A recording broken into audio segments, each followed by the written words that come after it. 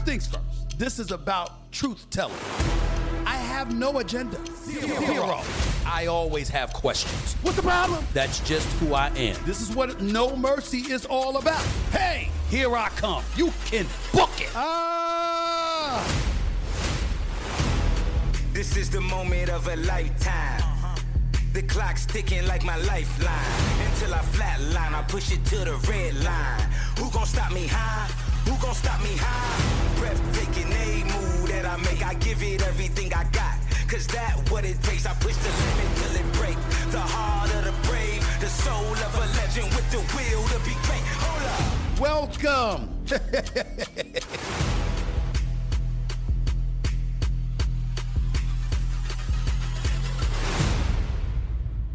I usually try to wait until Fridays to really point out a bunch of BS, but sometimes it's necessary to do so earlier in the week. This is one of those times. The Stephen A. Smith Show in the house now.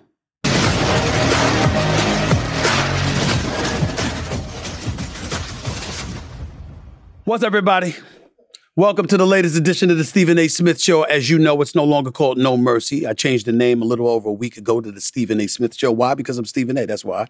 And I'm entitled to do so. It is my name. I own it. I operate it. This is what I'm going to do. Thank you so much for tuning in. I got a lot of stuff to get into, a lot of stuff that I want to get into, but I don't have too much time because I got to catch a flight to Denver, Colorado for the NBA Finals. As usual, I'm coming from you right here in our studios thanks to our official studio sponsor, FanDuel Sportsbook. FanDuel is the official sports betting company of the Stephen A. Smith Show and the Stephen A. Smith Podcast. Let me get right to it. I got Michael Jordan on my mind. I got Scottie Pippen on my mind. Before I get into any of that, because that ain't the only thing I'm going to get into. That's not the only thing I'm going to get into. And while we're thinking about this, and we know I'm going to get into Scottie Pippen and Michael Jordan and all of that stuff in just a second, I was under a rock, y'all. I've had about 2 days off in the last 70. So when I was gone on Memorial Day, I went under a rock. I didn't watch sports. I didn't look for sports. I didn't search sports from Sunday night to Tuesday. I didn't even know what the hell Scottie Pippen had said, to be honest with you. It's one of the rare moments in my life I was living under a rock because, damn it, I needed a reprieve. I needed a break. Okay? But when I came up for air and I reemerged on the sports scene and beyond, and I heard the stuff that Scottie Pippen said, oh, trust you me, I got something to say about that. And I'll get to that in just a second. Just like I want y'all to contemplate something, and I want y'all to look up something for me as well.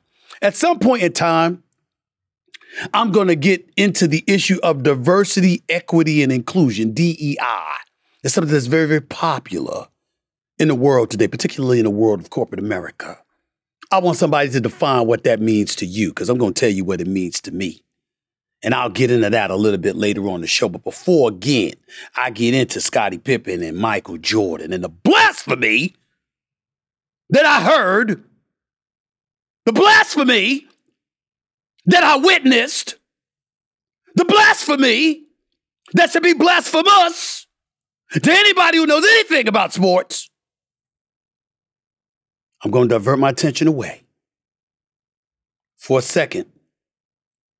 Just to give props to my buddy, the now former president of basketball operations for the Golden State Warriors, Mr. Bob Myers, who announced yesterday that he was stepping away from the Golden State Warriors as his president of basketball operations.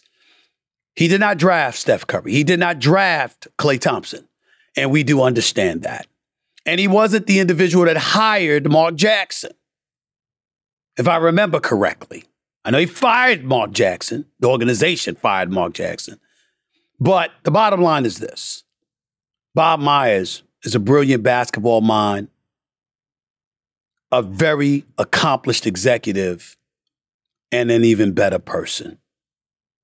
I wish him nothing but the best. His ideal job would have been to have the Lakers job, but Rob Pelinka saved his job by pulling off draft day deals that ultimately led to them acquiring Rui Hachimura from the Washington Wizards about a week before the trading deadline. And then obviously a day before the trading deadline reached D'Angelo Russell, Malik Beasley, Jared Vanderbilt all came to the Los Angeles Lakers. Out went Russell Westbrook, Patrick Beverley, and a couple of other folks. And the next thing you know, the Lakers are in the conference finals before getting swept by the Denver Nuggets.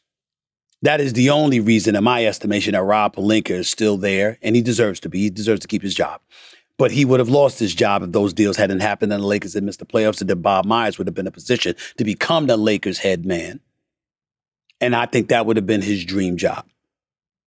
Having said all of that, the bottom line is he's going to be a coveted man. He's going to be a coveted man in the world of television and broadcasting because he can talk basketball. And he's going to be a coveted individual as an executive because the Clippers should want him, because he's somebody that they can't ignore, although they've got a first-class organization. They just got 2 stars who are perpetually injured. Steve Ballmer's a billionaire. He's got the deep pockets to lure Bob Myers away, and Bob Myers would love to be in Southern California. He's a UCLA product. He loves L.A. That's his home. That's where he wants to be. The Phoenix Suns, who knows what they may do now that Matt Ishbia is the new owner. He's already gotten rid of Monty Williams. Who's to say he's going to keep James Jones as his GM? He might bring Bob Myers in to run basketball operations. We don't know. That's possible. It's possible. Kevin Durant is fond of Bob Myers. Devin Booker would learn to be. And Bob Myers knows the game of basketball, so who knows what lies ahead for him in Phoenix or whatever the case may be. But the bottom line is this. He stole Draymond Green. Draymond Green was a second-round pick, like 35th overall, something like that. Bob Myers picked him. Bob Myers is the one that grabbed Sean Livingston. Bob Myers is the one that grabbed Andre Iguodala. Bob Myers is the one that assembled a lot of this roster that propelled them to championship heights. We know how great Steph Curry and Klay Thompson is. They're the cornerstones of the franchise. But so is Draymond Green. That was Bob Myers. So let's give him love and respect where it's due. Congratulations to him. To my man Joe Lacob, the owner of the Golden State Warriors, who I know personally and have a lot of love for. There's a lot of people screaming about nepotism and stuff like that because his sons, Kirk and Kent, obviously are expected to play a bigger role in basketball operations. Mike Dunleavy Jr. as well. But ladies and gentlemen, you know what the golden rule is. Those who have the gold makes the rules. And if I had 2 children that wanted to be involved in basketball operations or were knowledgeable enough about basketball operations and spent years learning under the greatness of a Bob Myers, of a Steve Kerr and others, if they end up getting elevated to their position, just because they happen to be my children doesn't mean they ain't qualified. So we can hate all we want to. But the reality of the situation is that Kirk's been at it for a while. Kent's been running their G League from what I understand. He definitely wants to elevate. In all likelihood, they'll get their chance. Let's see if they can live up to what Bob Myers has done. Let's see if Steve Kerr will stick around long enough. Let's see how many years Steph Curry still wants to play. Let's see if they're going to re-sign Draymond Green. Let's see if they're going to keep Klay Thompson, who's owed about $43 million next season. Let's see if they're going to trade Jordan Poole, who I think they should consider moving because I don't know if he's good for the culture. Not after what happened with him and Draymond, not after the attitude that he walked around with all season long, not after the way he pouted in the postseason, which led to him playing like garbage most of the time. Jordan Poole could play, he's no scrub. But there definitely needs to be an attitude readjustment there based off of what we saw in the postseason. You already got rid of Wiseman, who didn't pan out as the number 2 overall pick a few years back. He also brought Kevon Looney on board. Let's not forget that about Bob Myers. And Looney has proven to be a rebounding juggernaut. Respect the man. He did a hell of a job. Wishing Bob Myers nothing but the best. Now let me get to something far, far more important.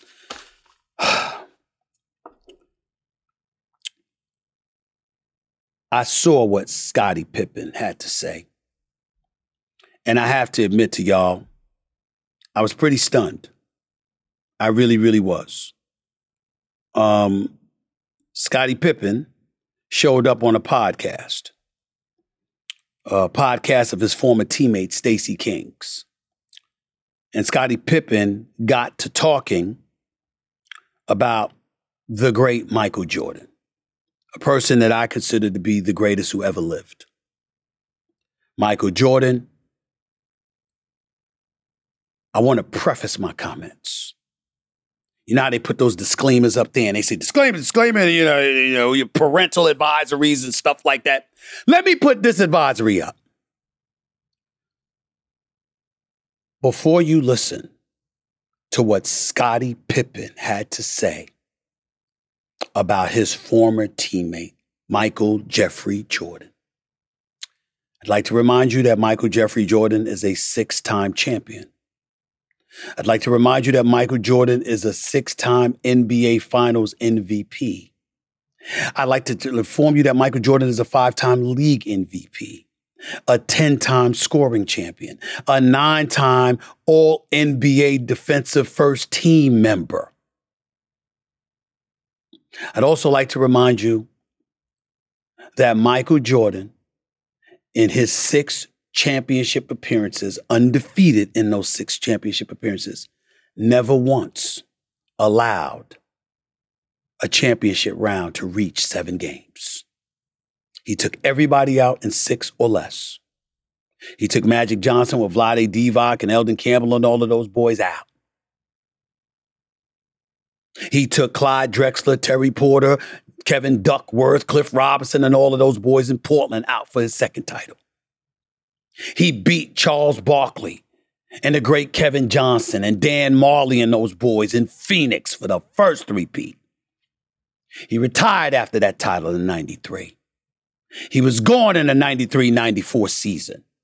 He came back with 17 games left in the 95 season, where they ended up losing in the second round to the Orlando Magic. When he had first came back about a week after he returned, after not playing for damn near 2 years, he dropped a double nickel on my New York Knicks at Madison Square Garden. That Michael Jordan. And he came back. And he won titles 4, 5, and 6 from 1996 to 1998. He beat Karl Malone and John Stockton and those boys. He beat Gary Payton and Sean Kemp. He beat Karl Malone and John Stockton again. That Michael Jordan. That is the same Michael Jordan that Scottie Pippen said this about. I seen Michael Jordan play before I came to play with the Bulls. You guys seen him play. He's a horrible player. He was horrible to play with. He was all one-on-one. He's shooting bad shots. And all of a sudden, we become a team and we start winning. Everybody forgot who he was.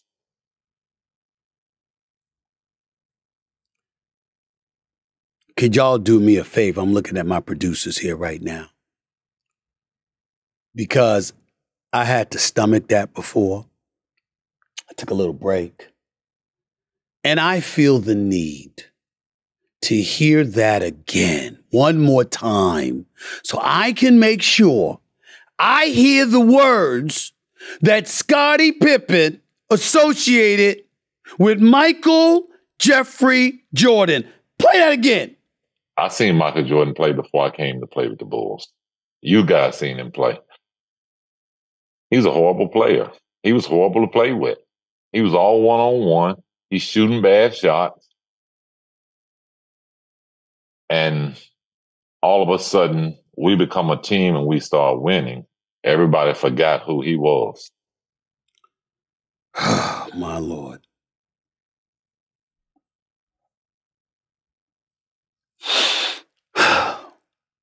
Okay. Ladies and gentlemen, I would like to remind you all that Scottie Pippen was picked 5th overall, I think in the 87 draft, if I remember correctly. 3 years after Michael Jordan was in the league, Scottie Pippen first averaged 7 points his first year in the league, 14 points his second year in the league. We all know that Scottie Pippen was a great player. We all know he's one of the greatest players to have ever played the game of basketball. We all know that he's an all-world defensive player and he's a 6-time champion himself. There's nothing to take away from his greatness as a player. But he was second fiddle for a reason.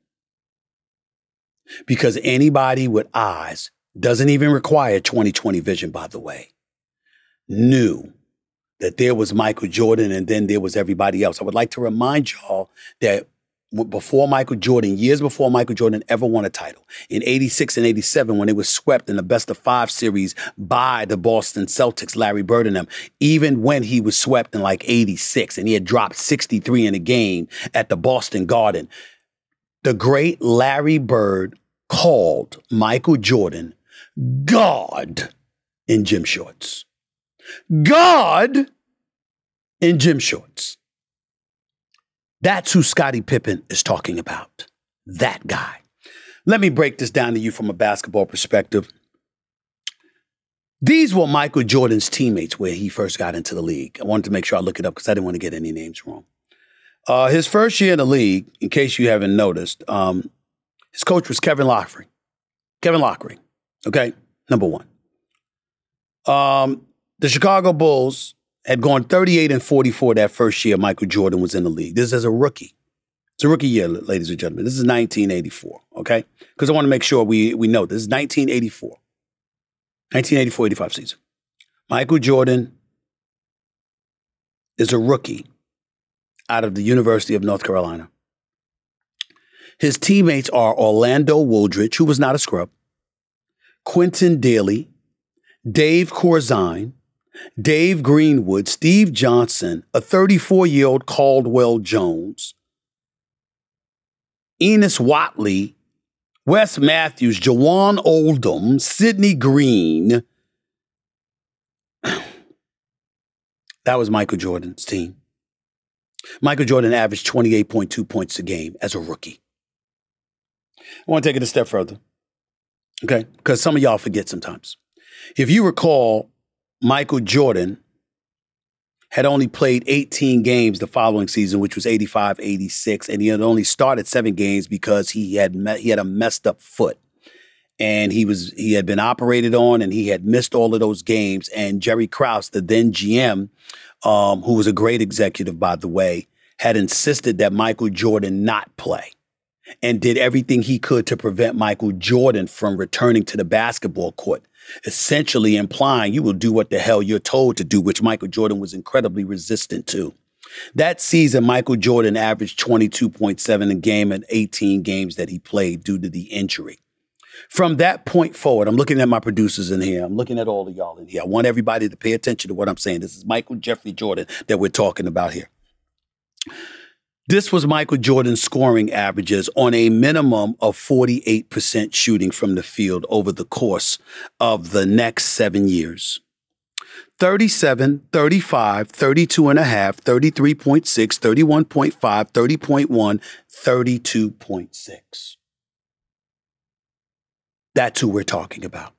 We're talking about Air Jordan. We're talking about a dude that took the NBA into a stratosphere that is appropriately described as global, if not otherworldly. There's no dream team in Barcelona without Jordan. The NBA, as great as it was with Magic Johnson and Larry Bird being promoted extensively by the NBA, they altered their marketing plans because Nike had Jordan. And everybody wanted to see Jordan. Jordan was damn near as big as Michael Jackson. That's who Scottie Pippen just said was a horrible player. Now, one could easily deduce what Scottie Pippen said and simply ask a very rhetorical question. If Jordan was horrible, what the hell did that make you? But that would be disrespectful to Scottie Pippen. And Scottie Pippen doesn't deserve that. But you know what Scottie Pippen deserves? He deserves to hear the truth. Somebody has to tell him. Several truths come to mind. Number one, you are not one. I have too much respect for Scottie Pippen to categorize him in this fashion. But how you sound on this particular footage of you talking about Michael Jordan, you sound like a damn fool. You sound like an ignorant dude that don't know the game. We know better than that. We know how brilliant you are at knowing the game, Scottie Pippen. We know how knowledgeable you are. So it only brings 2 other things to mind about you, bro. Envy and bitterness. Those are the 2 things. Let's count the ways. Number 1, you weren't Michael Jordan. First of all, you knew that. You knew it when he left the game. You knew it when you would wear Jordan sneakers when you were on the court. And you would kick your feet up for the cameras to see what you clamoring for Michael Jordan to come back. You didn't hate him then. You didn't hate him when you needed him. Was it Jordan's fault in 1994 when you were going up against the Knicks in the Eastern Conference semifinals and it was game 3 and you refused to enter a game because Phil Jackson called the last play for Tony Kukoc instead of you? And Bill Cartwright, the veteran center, Bill Cartwright, there was a former Knick that got traded to the Chicago Bulls and the Charles Oakley deal years earlier, that he was sitting on the bench scolding you while the cameras were rolling? Wasn't it Bill Cartwright who was reduced to tears in the aftermath of Tony Kukoc hitting the game-winning shot that Phil Jackson had called for him against the New York Knicks in that game 3? Wasn't it Bill Cartwright that was reduced to tears because he looked you dead in your face in front of the whole team and talked about you quit on him and you let him down? Wasn't that you? Did Michael Jordan, was he at fault for that? Can anybody on this planet have ever imagined Michael Jordan refusing to enter the game because a final shot wasn't called for him? You know why you can't imagine that? Because Michael Jordan would have had the final shot called for him. And you know what Michael Jordan would have done? He would have kicked it to John Paxson, or he would have kicked it to Steve Kerr, or he would have kicked it to B.J. Armstrong, or Craig Hodges before them. I understand that there's a whole bunch of bitterness going on about Michael Jordan. I get all of that. Because Michael Jordan's clearly received entirely too much of the shine in some of his teammates' eyes. I've heard other teammates talking about him. But it amazes me how everybody want to engage in revisionist history and talk about him now. Well, why didn't you talk about him when he was popular? Why didn't you talk about him when y'all were playing him with him? Why didn't you talk about him when he was on the court averaging over 30, busting people's ass night in, night out, intimidating folks in ways LeBron James never has? And it's not to throw shade on LeBron James. I'm just saying, Michael Jordan was different. How come you didn't talk about him then? How come you didn't talk about him when he was in your face as your teammate, helping you become a champion 6 times over? How come that didn't happen then? If somebody like Craig Hodges wants to be bitter about Michael Jordan, I'm down with that. Because I don't know the details. And even if I did, I wouldn't tell you without their permission as it pertains to Craig Hodges and Michael Jordan. But I will tell you this about Craig Hodges. He's a deep brother. He's a special man. And boy, was he a long-range sniper. He was something special. He really, really was. And that brother deserved to be a champion. He deserved to be on the Bulls roster for years to come. He deserved to be honored. So if there's any bitterness about him, I'm cool with it. If it's coming from him, I'm cool with it. But you, Scottie Pippen, you had an opportunity to win without Jordan. You didn't do it. You know, you probably bitter about that money that you didn't get from Jerry Reinsdorf, the owner of the Bulls, who implored you to your face, do not sign this deal. This is not a good deal for you. I know the guaranteed money looks good right now, but it'll be a better deal for you in a year or 2 from now, and you wanted the money now. And so you took it when he advised you not to, and Jordan advised you not to, but you still signed the deal, and then ended up bitter because they wouldn't restructure your deal. And to some degree held that against Jordan. Did you hate him when he had the flu? Or was poisoned by some pizza delivered to his room or whatever it was against Utah in the finals? And he still went out there and dropped about 38? And when he hit the game-winning shot, came back to the bench and walking back practically collapsed in your arms. You had to hold him up because he was so sick. But you needed him to take that shot, didn't you? How about when your back gave out? We ain't bringing up the migraine in 88 when you couldn't go into game 7 against Detroit. We ain't even bringing that up. When Jordan was reduced to tears because their championship kept evading him and he was crying in the arms of his father on a team bus because somehow, some way, yet again, you couldn't show up. There was an intestinal fortitude that you had when y'all were winning championships, but that had to be cultivated and developed over the years because earlier on in your career, Scottie Pippen, you didn't have it. He had it. And he had to carry the load and carry you. And look at how your game evolved. And look at how elite you became as a defensive player, as a ball handler, as a playmaker. Your game, to some degree, looked like it mirrored Jordan half the time. You were clearly learning from him. But now we want to forget that. Now we want to forget that, Scottie. And why are we doing that? Because your feelings are hurt about The Last Dance? Because Jordan had editorial control, according to you? because he had editorial control and he highlighted the portions of how you didn't want to sign for the money and you was end up bitter because you didn't get your contract, or he wanted to sit up there and highlighted how you quit on your team. You want to hold that against him. Scottie Pippen, don't hold it against Jordan. Hold it against broadcast journalism. Hold it against television. Hold it against executives, great executives at the time, like Connor Shell, who's only now got his own production company and doing great things, who's my former boss at ESPN, and by the way, a great guy. Hold it against people like him for knowing television and knowing what the hell people want to see.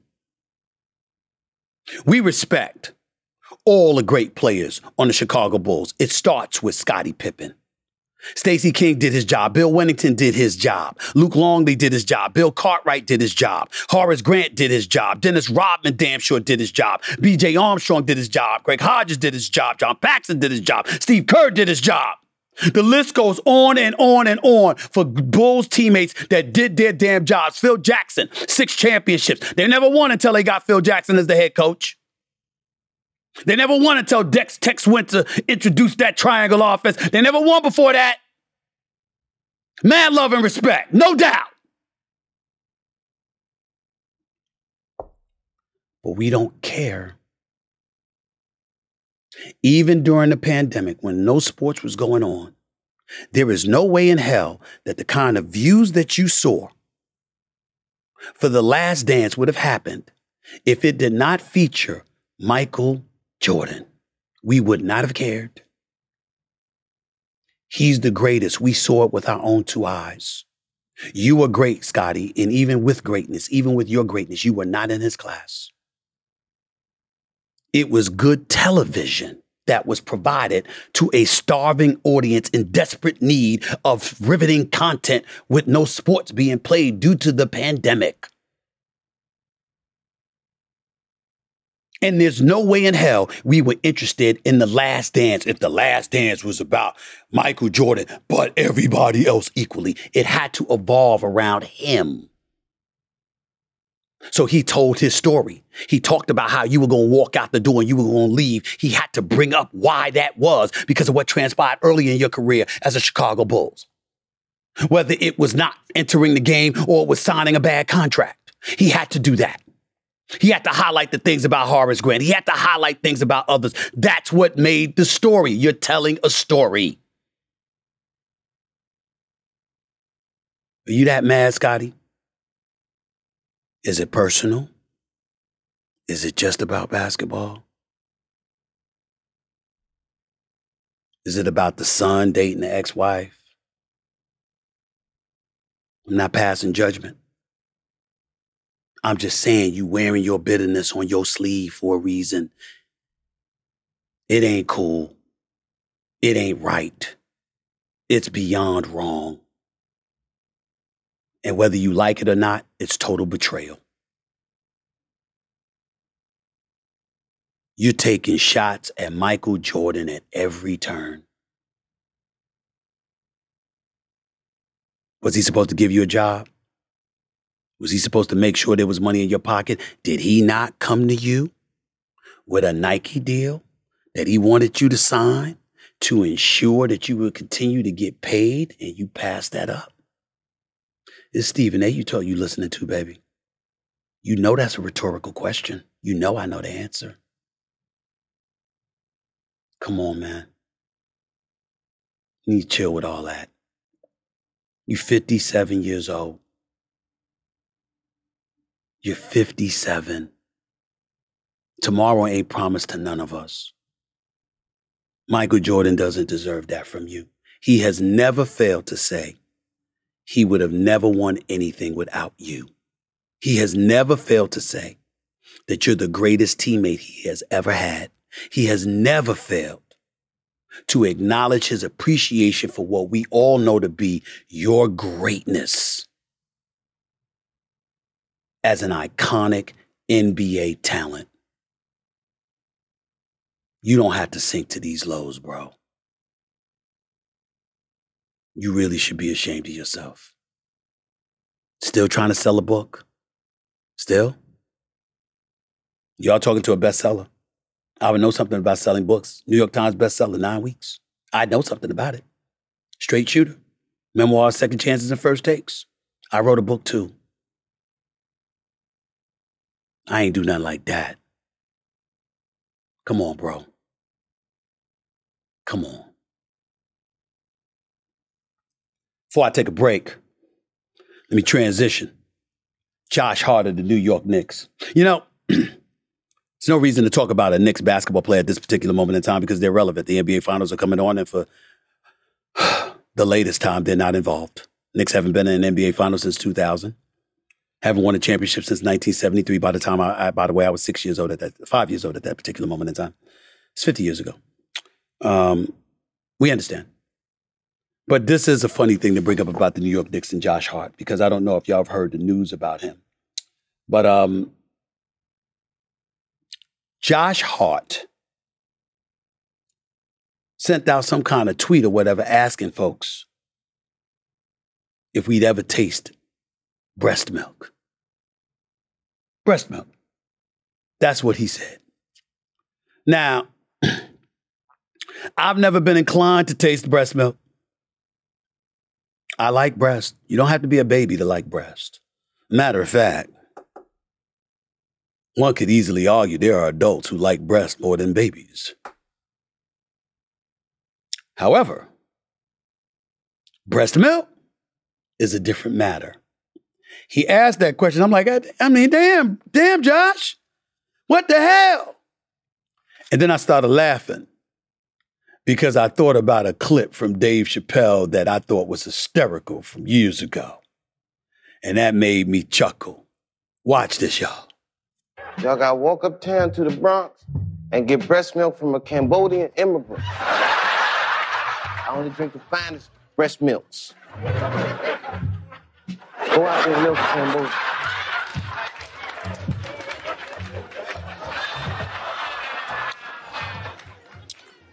It's 100% Cambodian, yeah. It's the real shit. Breast milk, you made my day. That was Josh Smith of the New York Knicks. No wonder why Jalen Brunson said lose the number. Because of the wild stuff he brings up and the wild questions he asks. Josh Hart is a weird one, but he is somebody I hope remains a New York Knick. I like his effort. I like his feistiness. He was an added, not a minus. I like that. Some other foolish stuff to get into of a slightly more serious nature when I return. You're listening to The Stephen A. Smith Show. Don't touch that dial. Back with more in a minute.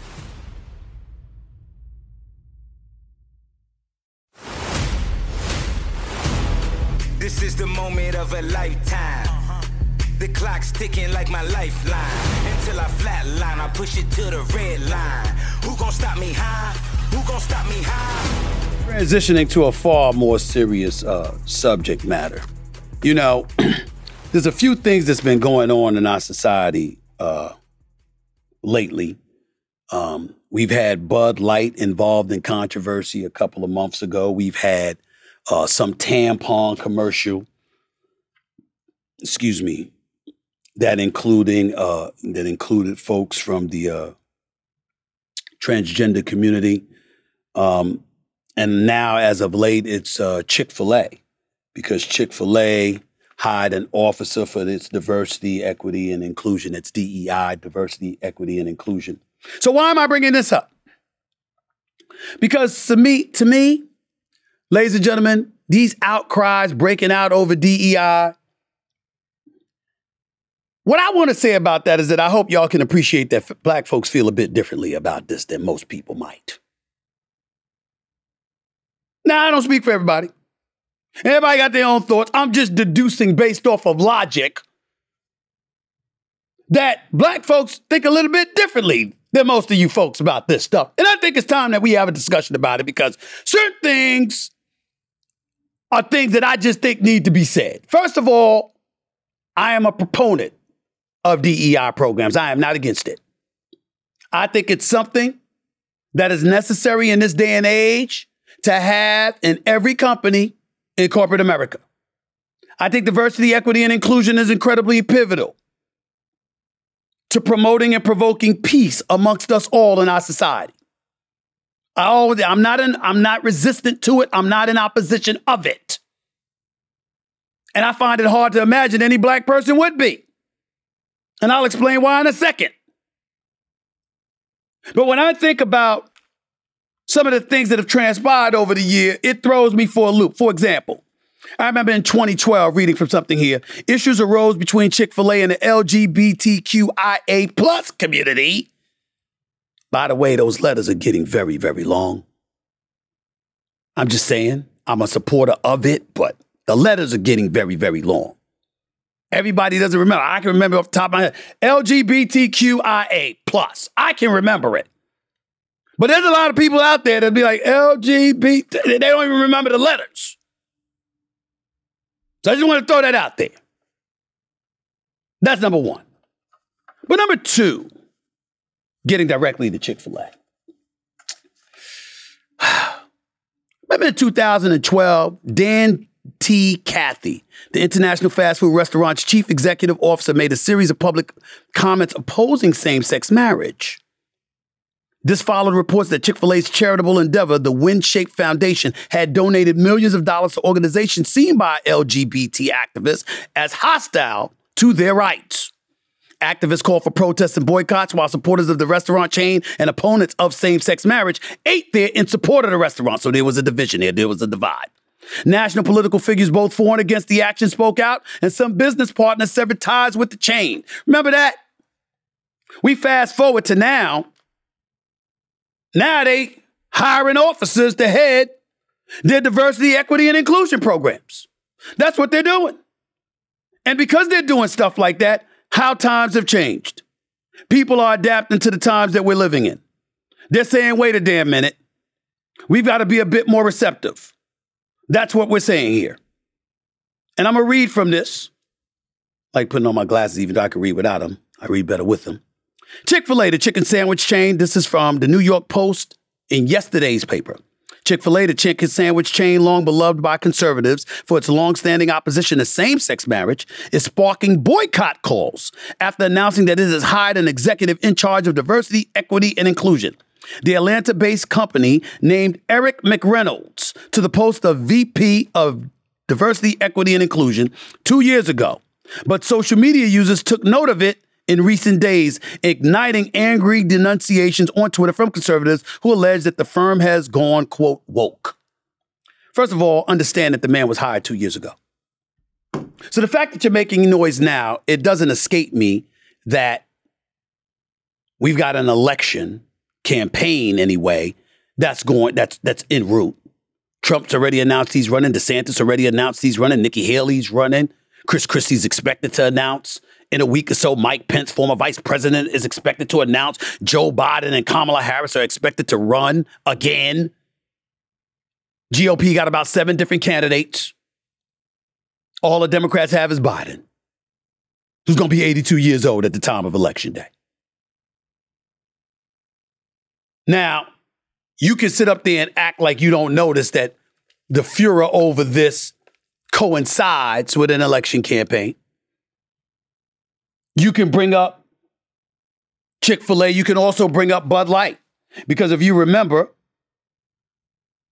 the whole controversy they got themselves embroiled in, and reading from this again, because you got to remember this whole thing with Dylan Mulvaney, who was transitioning into womanhood, and how Bud Light decided to support her. Reading again from an article in the New York Post. Some corporations had to show how woke marketing could cost an iconic American brand dearly in terms of its image, its sales, and its market capitalization. Through its special beer can produced for trans influencer Dylan Mulvaney, Anheuser-Busch, in effect, volunteered for duty. And basically, by putting her on the cover of cans, their business dropped 17%, while their competitors like Coors Light and Miller Lite each grew 17%. So we could get into all of that, and we could get into the notion or the reality that involving yourself in political affairs could potentially cost you as a company. Now, I know some people sit here and they look at me and they say, who the hell are you to talk? Because you work for Walt Disney, and look what they're embroiled in Florida. We could talk about that another day. But for those who would make that argument, I can't summarily dismiss it. I'll say that much. Not when layoffs have occurred in the aftermath of it all. Not when we've lost $5.5 billion. Not when COVID cost Disney at the parks and at movie theaters. We could bring up all of that, but if you want to bring up something like this that's costing them, knock yourself out. I'm not going to argue with you about that. It clearly has cost Anheuser-Busch, which, by the way, has 100 different companies, by the way. You might think you're not drinking Anheuser-Busch, but chances are you might be doing so without even knowing it. That is not my point about bringing up diversity, equity, and inclusion. I'm bringing up diversity, equity, and inclusion because I want to know what the hell it means to y'all. Let me tell you what it means to me. Diversity, having a diverse workforce and a diverse society. Equity, equality for all. Inclusion, being inclusionary in your thinking and your actions. That's what it means to me. You know what it doesn't mean to me? Having to like everything that you must accept. See, we got to be grown-ups here. And I get to say this because I have no problem with the transgender community. I have no problem with the homosexual community. I have no problem with immigrants or immigration or anything like that. I might not be the greatest supporter of open borders, but I'm certainly supportive of immigrants. I'm certainly not supportive of parents being separated from their children. I'm certainly not supportive of seeing people in the street without any place to live or any place to eat. And in the greatest country in the world, and the richest country in the world, with all the money that we've got to throw around for other issues, we could somehow come together in a bipartisan fashion to address the immigration crisis. Because the reason why it's a crisis is because we don't seem to know what the hell we're doing, and we don't have order. If we have order, people will be invited in. The process could be expedited. It could be resolved if we were committed to doing so. Immigrants have helped build this country. Immigrants have helped build this country. I'm not against that. You homosexual? It's your damn business. I have a right to not want to be a part of it. I don't want to be come on to by a homosexual. I don't want somebody thinking I'm one, because I'm not. But I don't have any problem with somebody who is. Same thing applies to a transgender individual. Got no problem with that. But if our laws and our actions as a society is supportive of that from a legal perspective and from a civil liberties perspective, and you're left alone to live your life while others are living theirs, that to me is diversity, equity, and inclusion. You don't have to necessarily want to be entrenched in it. I like having a healthy sex life. I'm not someone that's particularly interested in prostitutes or porn stars. I ain't say they can't do what they're doing. I ain't say they can't live their lives. I'm just saying I don't flow like that. It's not a problem. They live, they let me live, we go on our merry way. We seem to be living in a society where people are acting like you're supposed to be forced to embrace with enthusiasm and fervor and jovialness and euphoria what you're not familiar with or what you might not necessarily want to vibe with. And I'm saying that shouldn't be the mandate. Live and let live. Make sure our laws and our society and our decorum and our behavior involves diversity, equity, and inclusion. Equal opportunities for everybody. Equal civil liberties for everybody. That's it. It just seems to me sometimes that we're on this mission to be so receptive that we got to show that we like things.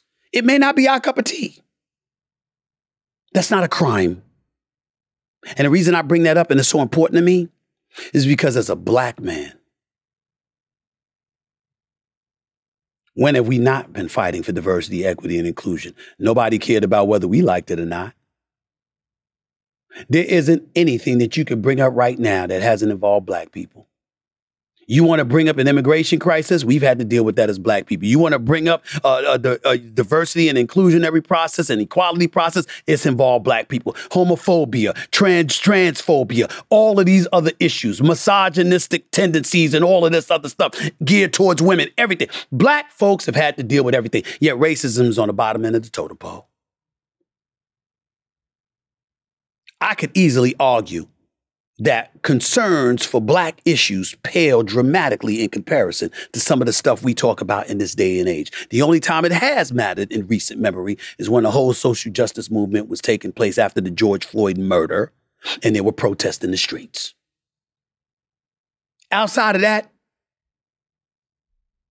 I'm not going to be as irresponsible to say that issues pertaining to black people don't matter. But I will say, once upon a time, it was in first place. Now we're struggling for fifth. Immigration, homophobia, transphobia.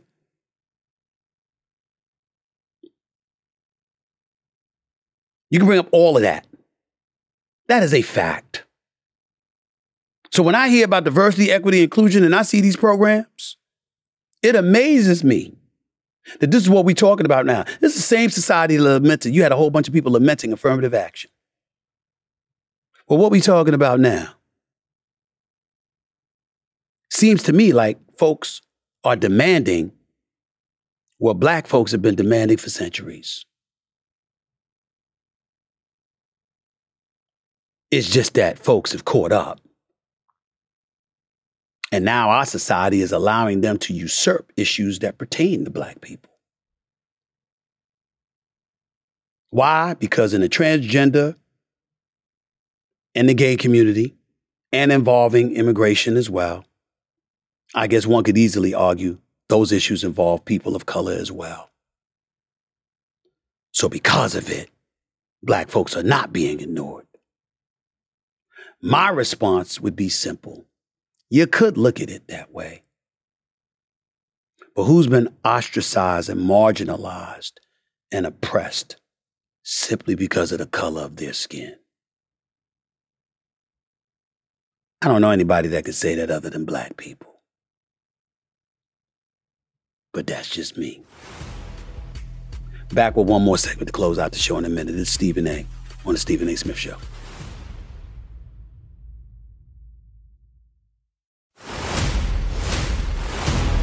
This is the moment of a lifetime. The clock's ticking like my lifeline. Until I flatline, I push it to the red line. Who gon' stop me high? Who gon' stop me high? We're getting to a point where we're actually losing credibility to argue or discuss a lot of different issues. And the reason why is because if you prove to be a society that doesn't know how to act over the simplest things, over things that are supposed to garner the most peace and tranquility, what faith should anybody have to even find you as somebody they can even be able to talk to? These are legitimate questions, and I'll tell you why. Because you know it's bad when you have a situation where The Little Mermaid is out. The movie, The Little Mermaid. And you got folks messing up the damn movie for kids because they in the movie theater fighting. That's what happened in recent days, when some folks took their kids to watch The Little Mermaid with a black girl being the Little Mermaid. Remember that uproar? Because, oh my goodness, why change anything? Why does The Little Mermaid have to be black? Didn't stop the movie from succeeding at the box office on opening weekend. But nevertheless, there were those who took offense to The Little Mermaid and spoke out against it. This was not one of those issues. This was just a bunch of fools not knowing how to act. In a movie theater with kids. Check this out, y'all. Look at this. They're in the movie theater, getting up, ready to fight. And if you watch the scene at one point, you're going to see the Little Mermaid floating by, looking at them like, damn. Damn. This is where we are. This is where we are. I mean, we're at a point right now where I'm just thankful it wasn't a shooting. I'm just thankful it wasn't a shooting. Because we know that's happened. Malls, movie theaters, supermarkets, I mean, everywhere. I'm just thankful that the damn shootout didn't break out with kids around. Because nobody knows how to act. I should say nobody, but some people. Now, it's the movie theater and it was dark, so I don't know whether it was black folks or not. You know, some people assume they were. I have no clue. White folks act up too. Hispanic folks act up too. But I'm telling you this. You see stuff like that and you just say, damn. Because not even the kids are safe anymore. Safe from avoiding this kind of juvenile nonsense. Committed by adults, by the way. And times are only going to get worse. Because if you don't check this stuff now, you put certain people in office that don't know how to act, that has no regard for decorum and statesmanship, that are devoid of feeling the importance to bring people together instead of dividing us, whoever they may be. Because there's guilt on both sides. Just because somebody is more slick about doing it than the other doesn't make them innocent. Both sides of the aisle do that. It starts with that. Because if you don't get it together, you know what's going to happen? We're going to be a police state. You're going to see more and more and more security propping up. With it, you're going to see more and more and more restrictions that impede on individual rights that we once believed was ordained to us by the Constitution of this country. And if you're not careful, you're going to have to surmise that we would have brought it on ourselves because we don't know how to act. It's just a thought, just something I wanted y'all to think about. I got to get on out of here. I got to head to Denver for the NBA Finals. I'll be talking to you again soon. In all likelihood, Friday, 4 p.m. Eastern Time, right here on the Stephen A. Smith Show. Please don't miss it. Make sure you tune in. Make sure you subscribe to the Stephen A. Smith Show as well. Just click that button and press subscribe. Anytime y'all do that, I'm always appreciative of the support. Without me, without y'all, there is no me. I'm not doing this unless I know y'all are watching and listening. I wouldn't waste my time. But our followers, our subscribers continue to grow and grow and grow. And I really, really appreciate that. Thank you so much. You keep coming, I'm going to keep bringing it for as long as you want me to. And in the days to come, I'm going to incorporate calls. I'm going to incorporate video messages. I'm going to incorporate tweets and DMs and all of that stuff because I love communicating with my audience. We just working on things, technically getting that stuff together so I can engage in that kind of banter back and forth with y'all. So please, the second you get a chance, subscribe to the Stephen A. Smith YouTube channel. Subscribe to the Stephen A. Smith Show. Really, really appreciate your support. I'm very, very thankful for it. And I'll keep them coming as long as you keep asking me to. Until Friday, I'll see y'all then, everybody. I'm heading to the NBA Finals. Peace and love. Take care. This has been a presentation of Cadence 13, an Odyssey company in association with Stephen A. Podcast Productions. Episodes of No Mercy are available now for free wherever you get your podcasts.